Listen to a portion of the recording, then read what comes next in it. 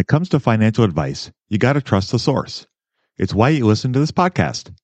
When I'm looking to upgrade my wallet, I turn to NerdWallet. Their expert team of nerds dives into the details to help you find smarter financial products. Before NerdWallet, I'd pay for vacations with whatever was in my wallet, but I was missing out on miles I didn't even know I was leaving on the table. Now I've got a new card worth more miles and more upgrades. What could future you do with more travel rewards? A hotel upgrade? Lounge access? Wherever you go next, make it happen with a smarter travel credit card. Don't wait to make smart financial decisions. Compare and find smarter credit cards, savings accounts, and more today at nerdwallet.com. NerdWallet, finance smarter. As with all cards, credit is subject to lender approval and terms apply. You're tuned in to the Investing for Beginners podcast. Finally, step-by-step premium investment guidance for beginners. Led by Andrew Sather and Dave Ahern to decode industry jargon, silence crippling confusion, and help you overcome emotions by looking at the numbers. Your path to financial freedom starts now. All right, folks. Well, welcome to Investing for Beginners podcast. This is episode 121. Tonight, Andrew and I are going to talk about Benjamin Graham and growth. Andrew has been on a bit of a Ben Graham kick lately.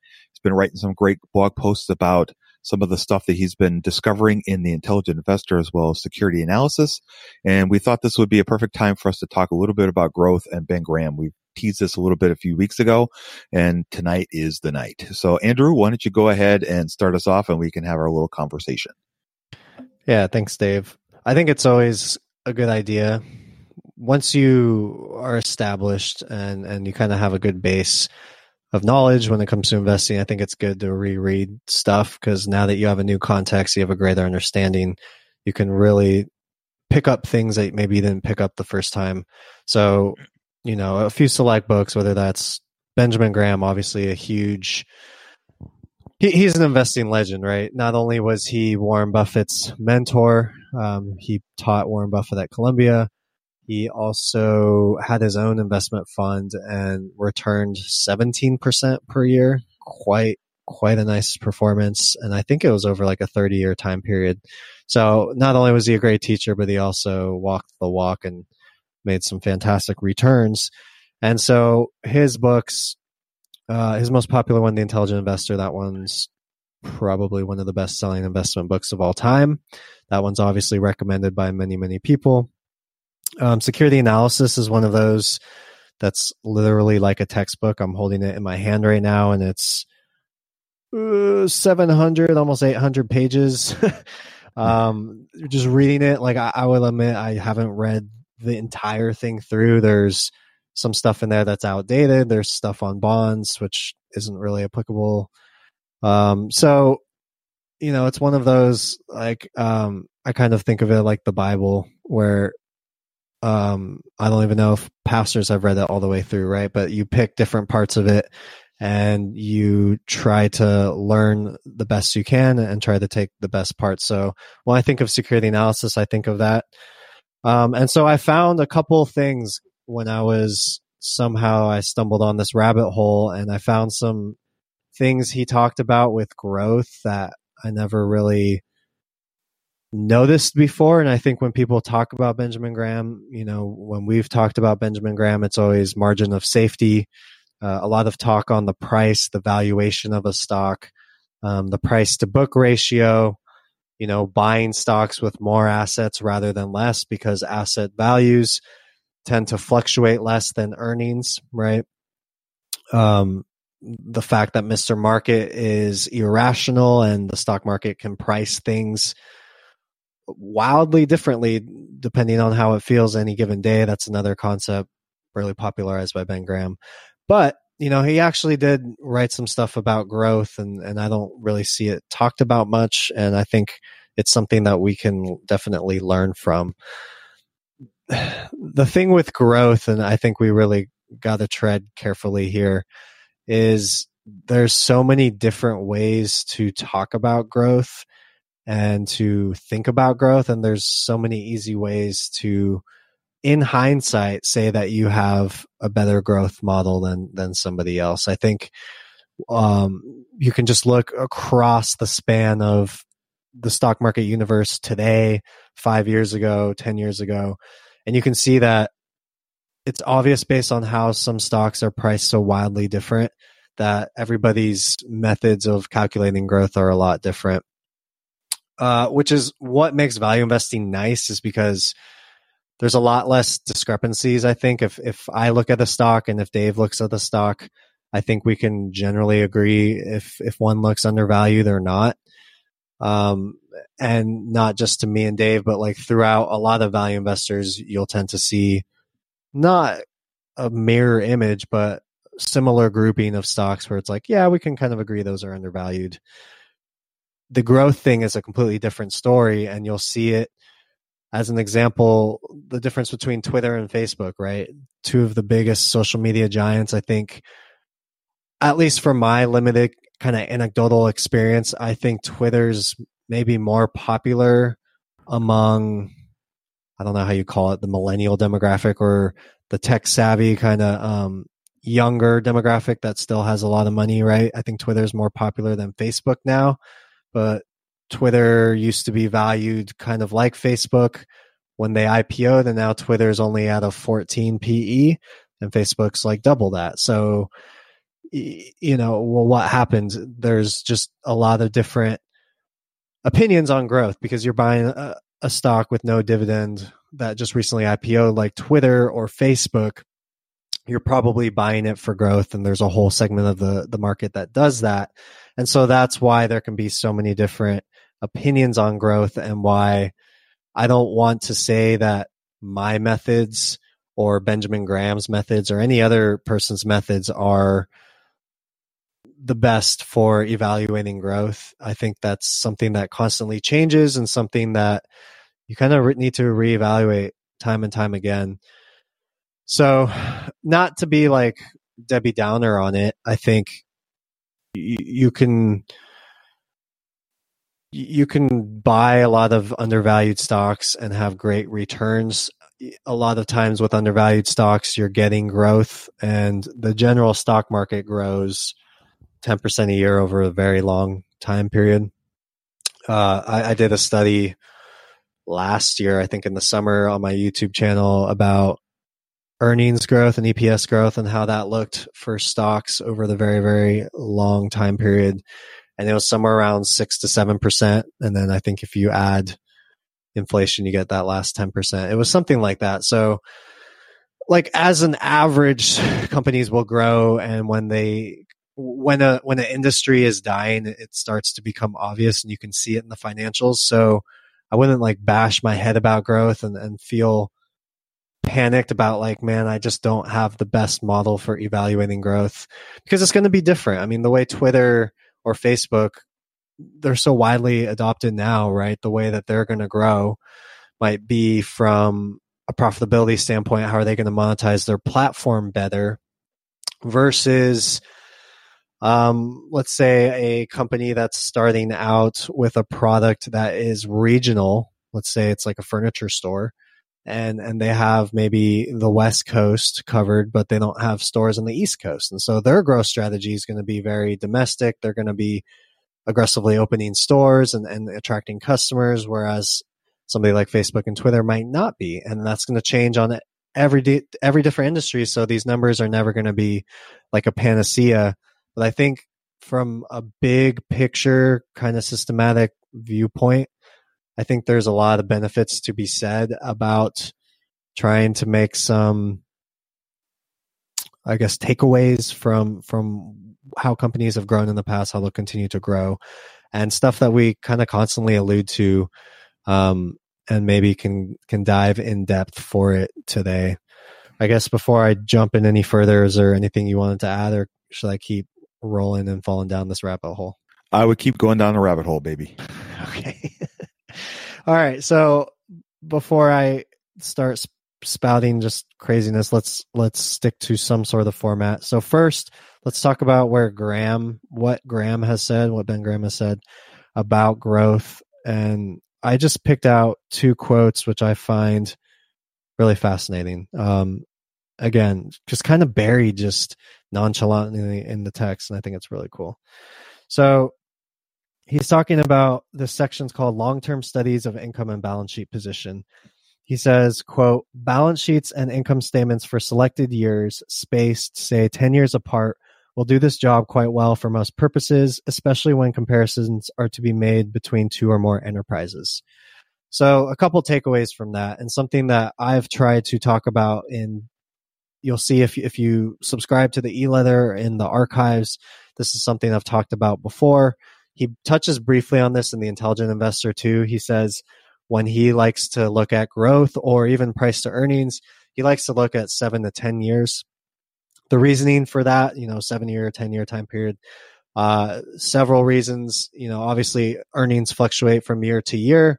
There can also be cyclical natures of industries and stocks and businesses. And then, you have the workings inside the market as competitors enter and leave. So, any one year and any one time period can be skewed and not give you the big picture because of so many different factors. So go looking over a longer time period, it won't fix everything, but it can help kind of smooth some things out. And particularly, I like how he mentions comparisons made to 2 or more enterprises.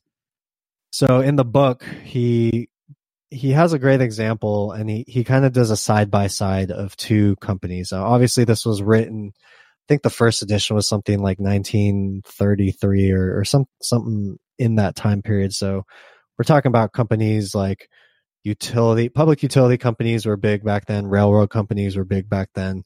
Obviously not having the same kind of growth picture today as maybe back then, but he did a side-by-side on a couple of those, and he showed how when you're looking at the growth of, let's say, earnings or let's say book value, to look side-by-side, that can help kind of differentiate one competitor from the other.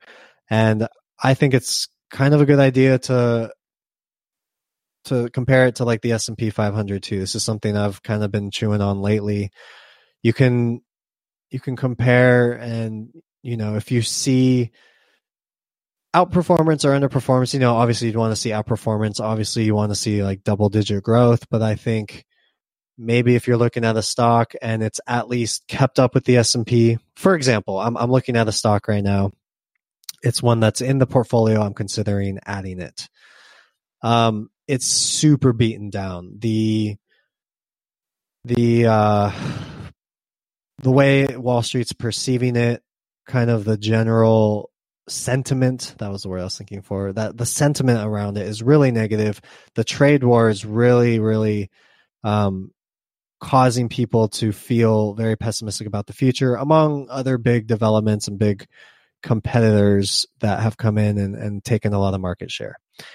But in the time period since the Great Recession, this stock has kept up with the S&P 500 as far as EPS growth goes. And not only that, they're also trading at crazy good valuation right now. So I'm talking about like a over 3% yield, a price to earnings ratio that I believe is single digits. It's been a very volatile stock in the past couple months, which can also kind of make a value investor kind of lick his lips a little bit, but it's just very low valuation. Plus, maybe it's not the best grower, but if it's keeping up with the S&P and it's valued this low, what happens if not only the valuation catches up, but then maybe if they're able to take a growth picture and do better than the market, now all of a sudden we might see gains not only from the difference in intrinsic value, but also from business growth. So I think that can maybe be one example. You can take comparisons between 2 different companies, or you can compare it to the S&P, or you can just compare it to, let's say, the historical S&P. So maybe the S&P, we know, like I said, 6 to 7% would be a good metric for long-term EPS. So if I have a stock that maybe has 14% a year over a 10-year period, I feel better about those. So I also did, as I was in this rabbit hole, I kind of looked at some of the previous best picks of the e-leather. Why are they doing so well? Why are they doubling or getting like 50% gains over a short time period. And sure enough, many of them had really, really good over a 7 to 10 year time period, really good earnings growth and book value per share growth as well, compared to the S&P, and also just on a absolute basis, just double digit and really good. So I don't want to say like that's again a perfect metric. I also have a couple stocks in there where they also had double digit earnings and book value growth, and then they haven't done as well.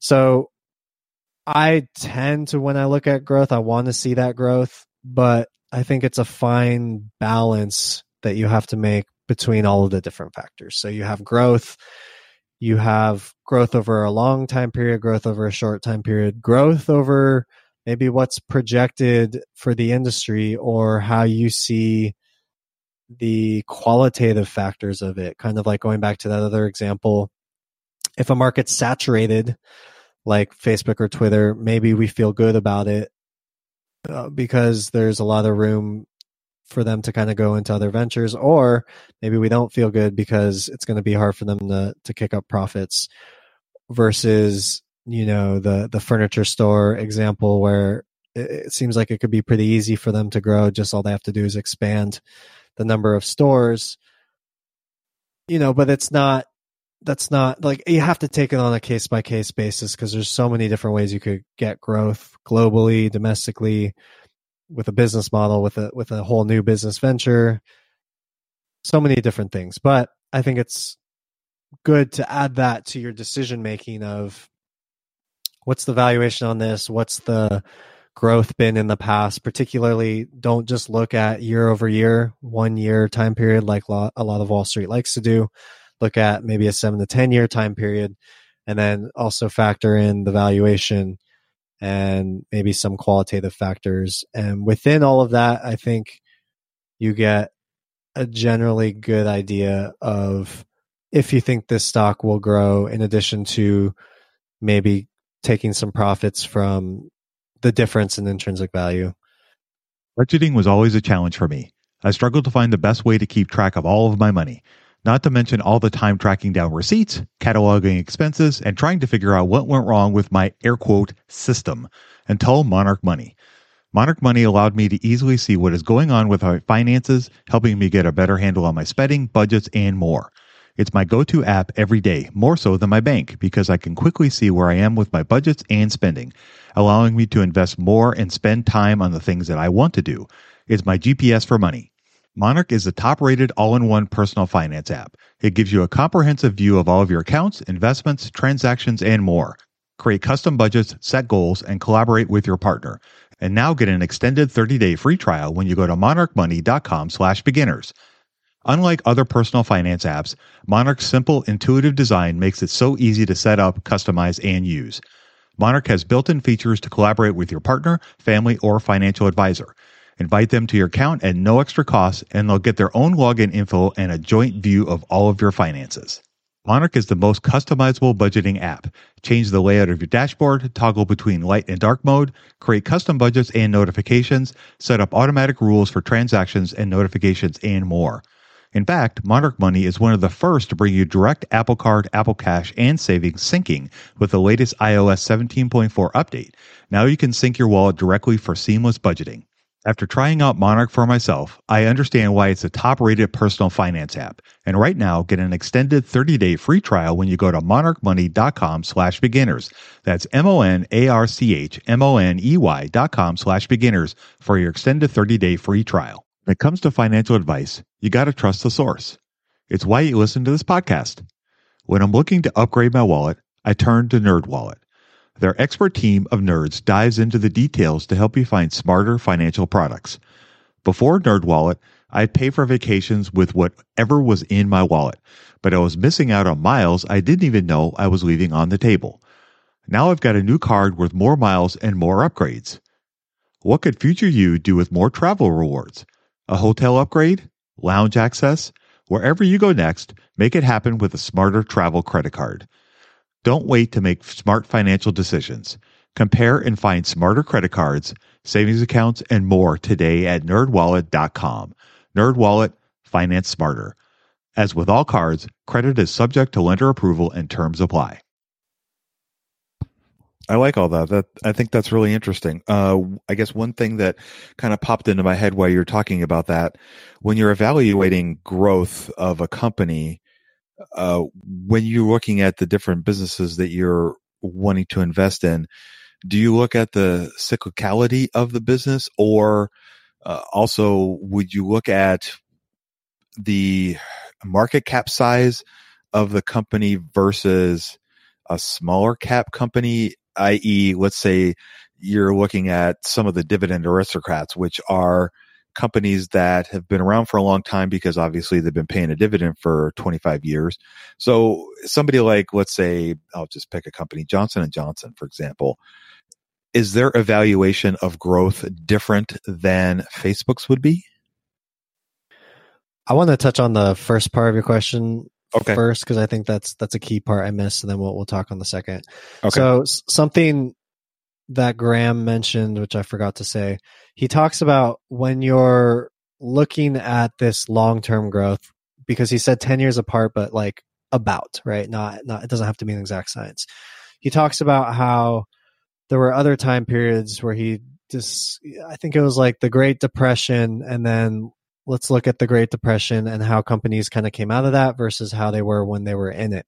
So he says, if the market as a whole kept earnings flat, or actually saw a decrease in earnings, but the company you're looking at kept earnings flat. So on an absolute basis, that doesn't sound great, right? 3 or 4 years of no growth. No investor likes to hear that. But because comparatively, cyclically, right, the economy was in a downtrend, and so they kind of treaded water until the economy recovered. So from a cyclical basis, that's where comparing to the S&P can be very useful. And then to his point too about comparing against 2 or more companies that are maybe in the same industry, different companies will be cyclical at different times. So depending on how commodities are going, the oil companies might be down when the rest of the market's up, or they might be up when the rest of the market is down. Or a stock like Caterpillar, which I think they're very. If you see, I remember seeing this on the Mad Money episode years ago with Jim Cramer. He said Caterpillar is a good indicator for kind of how economic growth is moving in, like, say, the next 3 or 6 months, because as their demand goes up, then it's likely that there's a lot of building going on. Something like that. Don't quote me on it. Like I said, it was like 4 years ago. But, there's examples of that throughout every different industry and every different company. And so it's like, man, I don't really like the fact that this company only grew, let's say, 4% over the past 3 years. But, compared to competitors, it's maybe 2% higher than the rest of them. And, maybe the industry is just in a downturn, and it's kind of a natural part of that industry. And so historically, they've kind of seen these swings. And so looking into the future, it should be fine. And so maybe in one instance, I'm disqualifying a company because they have less than S&P growth, but maybe in another instance, I'm saying it's okay and I really like the valuation. And so again, case by case basis. So I think that's how you can kind of think of the cyclicality of it. Do you kind of think of cyclicality in a similar way or a different way when you look at stocks? Yeah, I definitely look at it that way. I definitely look at what's going on in the particular industry, as well as what's going on in a particular market, as far as the market's not the right word, as far as the economy is going, just as a general rule, and try to think about how it relates to each other. So if you're looking at, if you're trying to compare apples to apples, and you're looking at, I'll pick something I'm familiar with. If I'm looking at the banking industry, and I'll look at that as a general whole, and I'll look at all the companies within that as their own, I guess, separate entity or world. But then you also have to kind of take into consideration what's going on in the rest of the United States or the rest of the world as far as the economies go. So, for example, if the economy is doing well and interest rates are rising, then that is going to be a boon for the banks. Whereas if the economy is stagnant or is possibly sliding into a recession, then the rates are going to be going down, which is not going to be good for banks in the long run. And same would apply with insurance companies, depending on how they generate their money, whether it's through revenues or whether it's through investing. So it really kind of depends on how you're analyzing the company. So I try to look at apples to apples and then kind of compare that to other things, but you have to take into consideration the cyclicality of it. Or, another aspect of that is think of retail. When you think of retail type businesses, whether it's Amazon or anybody else that's trying to compete against them, Walmart, for example, the majority of their income is going to be earned in the holiday season. They see a huge spike in sales because of all the Christmas presents and, everybody's celebrating and blah, blah, blah. So that has a huge impact at that particular time of the year on those particular businesses. Whereas, say, the dog days of the summer, you're not going to see as much revenue growth from them in that time period, but you still have to compare it to other businesses that are going through the same kind of thing. Because if you extrapolate those businesses out and you just look at it as a standalone entity, you go, wow, that's amazing. Look at that growth at this time of the year. That's awesome. But then maybe if you compare it to other peers at the same time period, you go, okay, well, maybe that's not so great. So I think that's one thing you do have to do is try to be cognizant of what else is going on around that particular business and not think of it as just, this is Walmart's really the only company I'm going to look at, and I'm just going to compare Walmart to Walmart, which is, you need to do that so that you can see how they're doing themselves, but you also still have to compare it to other people and take that into consideration, whether it's the S&P 500, whether it's another competitor in their field, or whether it's the whole market economy. Now, do you have to be an expert in all three of those areas? I don't think so, but you at least need to be aware of those so that you have something to compare it to, because growth in and of itself is not, if Walmart is growing, that's great, but if nobody else is recognizing it, then it's not going to help you in the long run. Does that make sense? Hey you, what's the best way to get started in the market? Download Andrew's free ebook at stockmarketpdf.com. You won't regret it. Yeah, it's a great point. I think something maybe we should have talked about in the beginning. It's like, if you're, as a disclaimer, when you're looking at growth, it really depends on what your start period is and what your end period is, because you can manipulate those time periods and make the growth picture look a lot better or a lot worse. Mm-hmm. I liked the example you gave about the retail thing, because to your point, Q4 is huge for a lot of retailers. And if you're comparing, let's say, from Q3 to Q4, you're like, wow, great growth. And again, you don't get the context of that, and you're not really, to your point, you kind of said that already. You're not, because that time period, maybe it's better to look in this specific case at what did the Q4 do this year versus last year, and then again, like you said, comparing it to peers. So definitely, when you're looking at growth, be careful and kind of make sure the start period and the end period makes sense.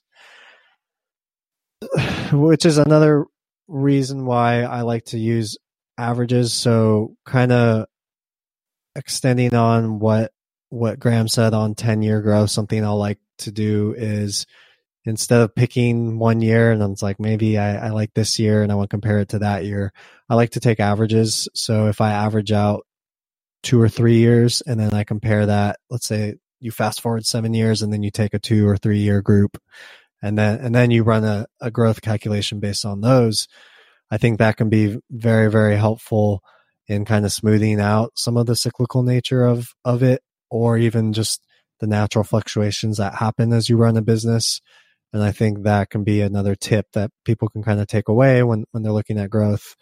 Let's really think about the starting and the end point and make sure we're not cherry picking a time period to massage the numbers to make it look like a good investment or not. The second thing I wanted to talk about that you said, Dave, and then we'll move on to what you were talking about, large cap, small cap. When you mentioned, let's say Walmart grew, but nobody recognized it, the market didn't recognize it. Over the long run, it's not going to help your performance. Taking the flip side of that too is growth is not a magic fix-all, be-all that I think a lot of Wall Street tends to think it is, and at least they vote with their dollars that way. So I love using the example of some of the tech companies in 1999. And if you look at where they were 1999, you compare it to say 10 years later, 2009, and then you can even go 15 years, 20 years. A lot of those, because they were trading at such high valuations, they didn't see their stock price recover to those 1999 highs, even though the business, inside the business, they saw, maybe double-digit earnings growth or double-digit book value growth or both, right? The business as a whole in every aspect grew, but the stock did not, because if you bought near the top, near the high, valuations were so expensive that a company would have needed superhero growth for those valuations to continue. So that's why when we talk about, or I guess when I talk about that fine balance between the valuation, the growth picture, and the qualitative, and then we're not even talking about dividends. But when you start to think of the balance of all of those considerations around the stock, you always want to consider that you're not paying too high a valuation, because that can definitely happen, and growth does not fix all problems. I guess to your final question about small cap, large cap, I think it does make sense, right? If a company, like take Amazon, for example, I don't know what their market cap is now, if they hit 1 trillion or not, but a company like that, they're not going to grow 10%, right? They're not going to 10x from where they are now. How can a company go from 1 trillion to 10 trillion while the US GDP is at 25 trillion or something? There's just no way that either the government will allow a business to get that big, that it makes up half the economy. That sounds like a monopoly to me. Or even that they have the capacity to grow at that scale. Now, obviously they could grow 10x over a very long time period, but also GDP would have to grow and all those sorts of things. So as you get to the higher market cap numbers, there becomes a ceiling to growth, and that can definitely affect how you're trying to project growth into the future. That being said, I don't think it's a hard and fast rule. So when I think of a company, and I'll give this company away because it's already returned so much from the e-leather portfolio that it's so overvalued, it's not going to be a strong buy anytime soon. But that's Cisco. When I bought Cisco, they had great growth numbers. They are at 211 billion, and they still have great growth. So there's lots of other examples of that too, where these huge market cap companies are either able to match the S&P or even outperform the S&P with growth, even though they are such a massive size. So yes and no, maybe a frustrating answer for some people to hear, but maybe overall, I would kind of prefer a smaller cap, because conceptually it makes more sense that they could grow at a bigger rate. But there's risks with that too, right? A smaller company might see a big competitor come in and totally wipe them out because the big competitor has more resources. At the same time, some of the best stocks we've ever seen of all time started at such small amounts. And so when they really became huge forces in the economy, that's why the growth for shareholders was just obscene. So yes and no, kind of not black and white, maybe a little shade of gray. That's how I would think about. And I guess it wouldn't be as much of a factor as far as where's the market capitalization at, rather than it's probably affecting me with a bias somehow versus actually being beneficial towards results. Yeah, that makes sense. I like the explanation. I think that to me makes sense. So I would agree with what you're saying. So I think that's a good way to look at it. One other thing that I guess I wanted to throw at you. So we're talking about earnings growth and we're talking about book growth. Is there anything else besides those two things that you consider when you're thinking about growth? Or do you think about revenue growth, dividend growth? Do those enter the sphere of what you would consider growth? Yep. Perfect question. And you answered your own question. So revenue growth, revenue growth is good, obviously. And it's a lot easier to grow your earnings when your revenue is also growing. And then dividend growth, I think that's, with all my emphasis on drip, I think that's kind of obvious. When you think of like some of the other metrics I look at, like cash, that can fluctuate from year to year, and I don't really consider that concerning if it's not growing over time, because you have to think cash is more like an emergency fund for these companies, so that can kind of go where it wants. But yeah, you want to see dividend growth along with the earnings growth and the book value growth. And I think it kind of leads to the last point of this I wanted to say, and I think Benjamin Graham really, again, I'm going to quote him from Security Analysis. He really puts this. I found it actually shocking, to be honest. Like, with all his focus on the balance sheet and a lot of the other stuff he talks about, this little sentence here and the fact that it's just kind of buried and he talks about it in the rest of the chapter, and then I don't remember him talking about it in The Intelligent Investor. And so, it makes me question whether this statement still rings true for him or not, but I'm just going to read it. He says, profitability ratios. The best gauge of the success of an enterprise is the percentage earned on its invested capital. So that's quite a large claim. Return on invested capital, we've talked about. If you go back in the archives, you look at like return on equity. I think that would be a good one to review if you want more insight on that. They're all kind of the same. They're all calculating a very similar thing: return on invested capital, return on equity. You're basically looking at how efficient a company is with what they have, right? And so he kind of reinforces this back to that example where he's looking at a side by side between the two companies. He says, he looks at the growth, and I believe the growth for both was kind of the same. But then he also looked at the profitability ratios, and he found that from a profitability standpoint, one had like a doubling of the profit margin versus the other. So they were competitors in the same industry. One had twice, it was like a 6% profit margin versus like a 3% profit margin. And so he kind of said that like that higher profit margin for them being in the same industry is probably means the business is better, because there's got to be a reason for it. Either, for one, they're good at keeping costs low, which I think is kind of a downside, because I think any company can cut costs. And so that wouldn't be something that I would kind of hope for. But he says like maybe there's something inside the business that just makes them more efficient, as far as like maybe an intangible. Maybe they have a brand value that's more valuable, and they don't have to spend as much in marketing in order to get some amount of profits, or some patent, or just there's just some inherent advantage, competitive advantage within the business that makes this one better than another one.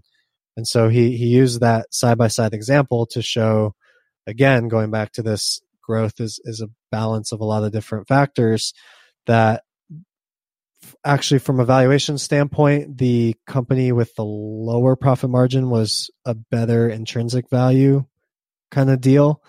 But the one with higher profit margins, like the difference in valuation wasn't big enough where Graham would have wanted the cheaper one. And so he said how the slightly more expensive one had better profit margins. There was similar growth, and I believe similar return on invested capital on them. But there was that one factor that really, a big difference, right? I think we're talking about a doubling versus, it's not like this was 3.5% versus 3.3. It was a significant difference. And so he kind of showed that as an example, looked forward and showed how this stock did a lot better than that stock. And so I think that's kind of a final thing we can think of. You think of the long-term growth, you think of some of the other growth metrics, and then you want to also think about profitability, efficiency, and yada, yada, yada. And I think I kind of brushed over the revenue growth a little bit, but kind of going back to this profitability ratio, if you think of a profit margin, if your revenue is not growing, because a profit margin is just how much in profit did you make and how much in revenue did you have to bring in that profit. So I have 5 customers, they pay me $50. It cost me $10 to pay my employees. My profit was $40. That's the profit margin between 40 and 50. So can you imagine trying to grow profits if your revenue is going down? It's going to be very hard. And if your revenue continues to go down, that's unsustainable. You can't get so efficient. At a point, you're going to max out the efficiency and you're going to have to increase that revenue again. So I think declining revenues is kind of a red flag. I think obviously not being able to raise the dividend is a red flag. Obviously, we've talked about negative earnings and high debt as being a red flag in the past. So I would avoid the red flags, maybe based on, if you're going to follow what Benjamin Graham says, maybe you focus on profitability, kind of efficiency ratios, and like a very long 10-year time period. Maybe something else that I said kind of catches your eye, or maybe somebody that you read on in the future says something that really makes sense to you with growth. Or maybe even with every stock you pick, there's going to be, and that's actually kind of what I hope, there's going to be a different growth story reasoning behind it.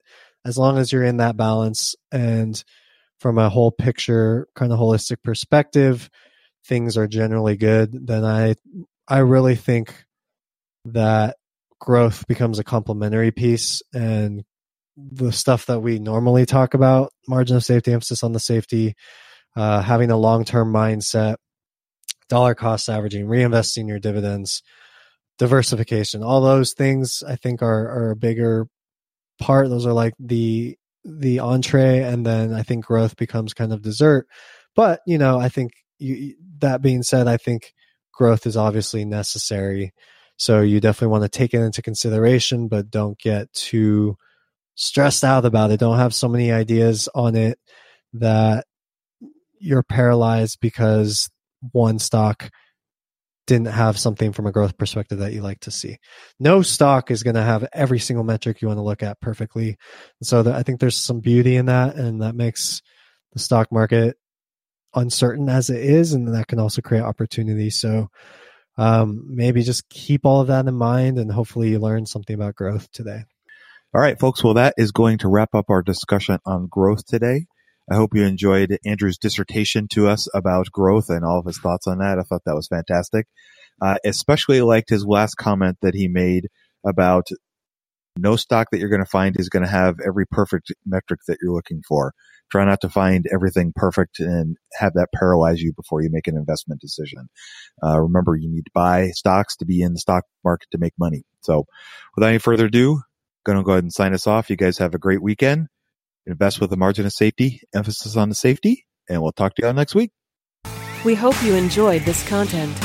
7 Steps to Understanding the Stock Market shows you precisely how to break down the numbers in an engaging and readable way with real-life examples. Get access today at stockmarketpdf.com. Until next time, have a prosperous day. The information contained is for general information and educational purposes only. It is not intended for a substitute for legal, commercial, and/or financial advice from a licensed professional. Review our full disclaimer at einvestingforbeginners.com. Hello, it is Ryan, and I was on a flight the other day playing one of my favorite social spin slot games on ChumbaCasino.com. I looked over the person sitting next to me, and you know what they were doing? They were also playing Chumba Casino. Coincidence? I think not. Everybody's loving having fun with it. Chumba Casino is home to hundreds of casino-style games that you can play for free anytime, anywhere, even at 30,000 feet. So sign up now at ChumbaCasino.com to claim your free welcome bonus. That's ChumbaCasino.com and live the Chumba life. No purchase necessary. VGW. Void were prohibited by law. See terms and conditions. 18+. Okay, round two. Name something that's not boring. A laundry? Ooh, a book club. Computer solitaire, huh? Ah, sorry. We were looking for Chumba Casino.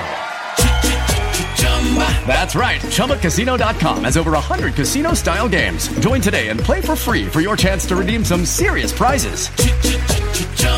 ChumbaCasino.com. No purchase necessary. Void were prohibited by law. 18+. Terms and conditions apply. See website for details.